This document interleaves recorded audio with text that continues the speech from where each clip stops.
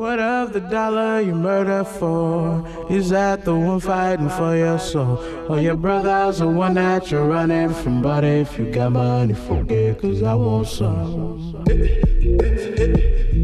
B.I.G. Oh God. Whoa. Okay, ain't nobody fucking with my clique. All right, it is the Big Show, 97.5 and 1280 The Zone. Join The Zone this Thursday from 10 to 3 at F45 Training at Jordan Landing, 3812 West, 7800 South. Change everything with personal training in a team environment. We're going to talk to Matt Harpring coming up here momentarily. Of course, Matt played against Kobe Bryant for many, many years, and the Jazz have a deep history with Kobe Bryant. In fact, I don't know if you could write the book of Kobe's NBA professional career without including a pretty healthy chapter about the Utah Jazz. Well, maybe a lot of fan bases feel that way about Kobe and their particular team, but you're right. I mean, the evidence is right there in front of you. Go through the history, and you can see the battles that took place. Let's get out to the Sprint special guest line. Lease any phone and get an iPad or a Samsung Tab A for $99.99. Visit the Sprint store nearest you. Joining us now, of course, on AT&T Sportsnet on the Jazz broadcast, sitting next to our good friend Craig Bolerjack. He's former Jazz player, of course, Matt Harpring. Matt, thank you very much for a few minutes. How you doing? Yeah, so I think we're all doing pretty poorly these last few days. It's like, I don't know, for me personally, it's just like picture a balloon. It's just, you just get deflated. It's just one of the saddest days that I think in basketball history, really, if you look at it. It's so tragic. Personally, for me, I just find myself in the last 24 hours just going back and forth with all the different moments and memories that I've had with Kobe, against Kobe as a competitor. And then, when I got into broadcasting, just our conversations before games, and he was a good person, and he's going to be missed. Matt, you seem like the kind of player who Kobe would like to play against, not because he's going to dominate you or anything, but just because the care factor with you, it kind of mirrored his care factor. And that's when basketball gets compelling, I think. Yeah, so when he would talk to me, he always used the word we.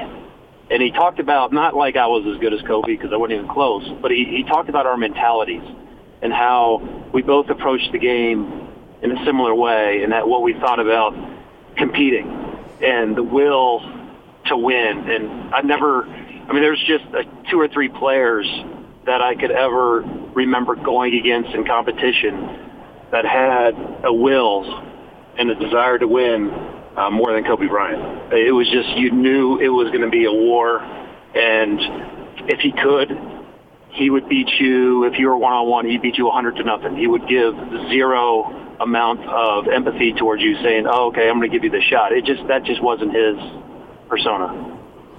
And with that in mind, Matt, what was it like in those playoff atmospheres? I was just telling Gordon that I don't think you could write the book about Kobe Bryant's NBA career without including a chapter about the Jazz and the playoffs. I mean, he just seemed so, that impossible mentality just ratcheted up even more in those matchups. Yeah, so he relished it. And, it goes to his younger years all the way to his older years. And he enjoyed competition. He enjoyed playing against the Jazz because he knew what the Jazz were about and Jerry Sloan and what you were going to get. He enjoyed pain. I mean, he had a different mind. In a series, you battle. In the end of a series, you talk to each other and you say, "Hey, good luck next series," and you kind of talk. And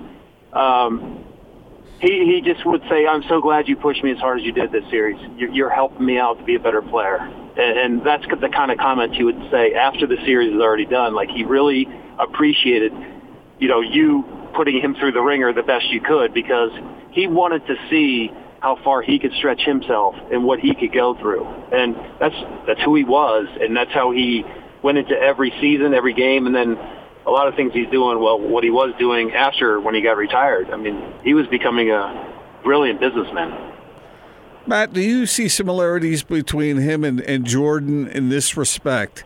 When he was on the floor, I think they could almost sense players who are willing to acquiesce to them. And it gets back to that respect that you were talking about that he had for you, you had for him. But it's almost like these guys are competitive predators who can go after the weak-minded. You're exactly right. I had friends that were teammates of Kobe. I've had friends of friends, and he would go into practice and go after and challenge everyone. And if you back down, he would be relentless. And you were going to have a long year with him. And so he was kind of bipolar with some people in locker rooms because of how he treated practice, how he treated games, how he treated basketball. Jordan was the exact same way. I got to play against Michael Jordan as well, albeit at the tail end of his career. But his competitiveness and Kobe's were just on par with each other. Again, if they could beat you 100-0, 100-1, they would. I mean, there is just, they would not ease off throughout the whole entire game, and they didn't take plays off. They just didn't. He wanted to compete the entire game. It's admirable because I think he inspired a generation of players that saw what he did, and it was more about his talent. It was more about his will to win. If you listen to people talk and about his work ethic, how he inspired them, how his will to win just came off the TV where people could see it. Like he just wasn't willing to lose.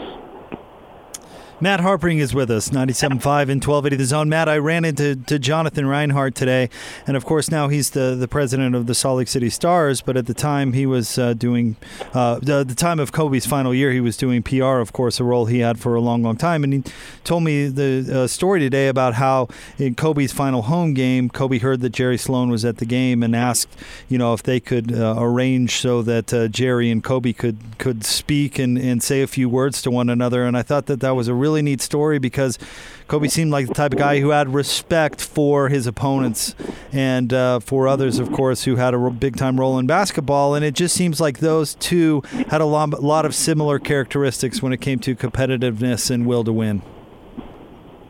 Absolutely. He was a student of the game. He knew about everyone. He really appreciated Jerry and how he ran the Jazz. Kobe was an old-school type of player. He enjoyed getting into whether it was film. He knew when we played against in the Lakers, whether it's regular season or in the postseason, he knew everything about our team. He knew about every player. I mean, he was so detail oriented, and you could tell when we're coming down the court. When we yell out a play, I mean, he was the first guy barking to his teammates where we're going, what's going on defense, kind of like a quarterback does when he's going up to the line for an audible, and that made it even better. But then when you talk to how he had respect for other people, like, I had my love-hate with Kobe, and I didn't know that he respected me or not. And it's a battle. But then when you get done playing and then the guy comes up to you and then, personally for me, a guy that I idolized and said, wow, I enjoy watching you play. And when he comes back to you and says, the same thing, I mean, it uplifts you. And I think he did that to a lot of people. And I think it was a lot of that behind the scenes, whether it was in the back of locker rooms or it was with players on telephones or text messages. He was influential to a lot of different players, and he didn't have to be influential to me at all. But, I mean, he reached out, and he was extremely gracious and nice after we battled. Do you have a most memorable moment competing on the court or otherwise between the two of you? Yeah, I mean, I do. There's a lot of subtle trash talking with him, and I'm a guy that kind of likes that stuff, or I did, and so I think he kind of liked the fact that I did, and so we would go back and forth and have these little three word little trash talks back and forth, and then we come back on the other end. And he said, "I told you, little things like that," and we go through the whole series. And I would tell him, this isn't going to be easy for you. We go back and forth. At the end of one of the series that we played that they beat us, I got a pair of his shoes that he signed for me. I didn't even ask for them. And he gave me them. He says, tell Matt this is for Matt, and out of respect. And he gave me his shoes. And so I have actually a pair of his shoes autographed. in my closet in my room that he gave to me after a series that we played against each other. I thought that was nice of him. Man, hold on to those. That'll carry meaning for a long time. Yeah. Well, Matt, thank you very much for joining us and giving us your perspective on this story today. I know it's not the most easy thing to talk about, but I think we and our listeners really benefit from it. Thank you very much, and we'll be watching tonight. Thanks, Matt. All right, thank you. Matt Harpring, AT&T Sportsnet, of course, longtime member of the Utah Jazz and opponent of Kobe Bryant. And I love the stories of mutual respect that we keep hearing about Kobe. And that was a neat one we just heard from Matt right there. He said I didn't know if we were friends or what we were. We just competed, and that was something he respected. And like giving the shoes and those sort of giving him a call. How cool is that when he was stepping aside? I mean, that's awesome. I remember Kobe saying positive things about Matt. Because for the very thing that we just talked about. Yep. He could sense that in other players. And it's going up against guys like Kobe Bryant and Michael Jordan, if you're weak-minded, even if you're a talented guy, you're gonna get rolled over. And so when he sees that, he recognizes that quality in other guys. That just must be really appealing. Because he wants to be challenged to the nth degree. And chances are Kobe was going to beat you.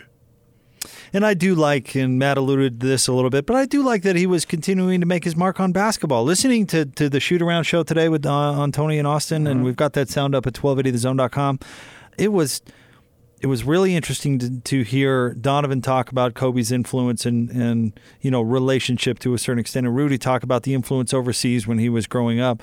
And then to hear Ed Davis talk about his personal relationship with Kobe, it was like, man, this guy was still given to the game. And also on Tony and Austin, David Locke came on and had a great point. This felt like somebody who still had something to give to the world. Oh, yeah. There's no doubt about that. Are you kidding me? Yeah, and that's part of the tragedy, I think. It's so gifted in so many ways and intelligent.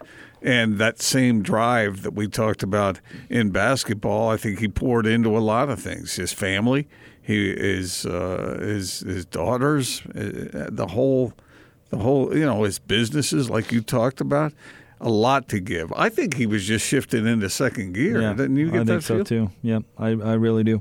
All right, we do want to remind you, call Action Plumbing, get your preseason furnace tune-ups and safety check for $33. Call 801-833-3333 or actionplumbing.net. Now, Gordon, we've tried our best to keep the Not Sports Report going.